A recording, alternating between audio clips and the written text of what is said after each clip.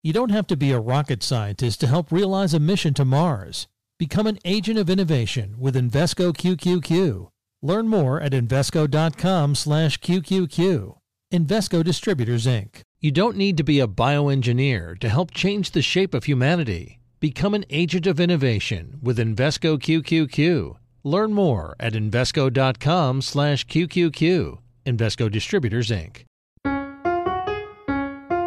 From Bloomberg Environment, this is The Business of Bees, a pop-up podcast about the humble honeybee and the outsized role it plays in our economy.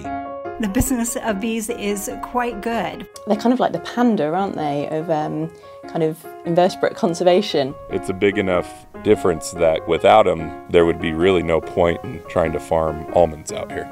In fact, these days, about 1 in 3 bites of food you eat wouldn't be possible without commercial bee pollination. You know, they'll go from almonds to plums to cherries to apples to vine crops to pit fruits to cotton to lima beans to watermelons, and then their season is over. As important as bees have become for farming, there's also increasing signs that bees are in trouble. Adult bees leave the hive and never come back, leaving the babies to die. Researchers blame pesticides, disease, and parasites. In the decades since colony collapse disorder started making headlines across the country, bees are still dying in record numbers. This last year, I had the most losses I have ever had. In trying to track down answers to why this is still happening, we spoke with people at every corner of the honeybee ecosystem. I can't sleep at night. A lot of times, you have to be paranoid to be a beekeeper these days. And we asked them big questions about things like, is the way we're raising bees actually hurting them? We've put these colonies right next to each other, and we've sort of rewarded these parasites for their worst possible instincts. And after years and years of research, what have we found out about the connections between pesticides and bee health? Literally thousands of studies now suggesting that one way or another these chemicals are having a really significant negative impact on our environment, and there has to be a better way to grow food than applying incredibly persistent neurotoxins. If you, like us, find yourself fascinated by bees and concerned about what's happening with pollinators in our environment, take out your phone right now and subscribe.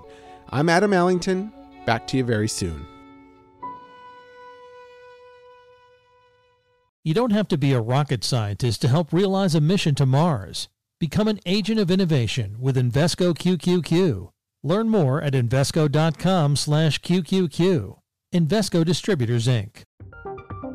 From Silicon Valley to Wall Street, the promise and perils of artificial intelligence are playing out on the world stage. But what will the next phase of AI adoption look like?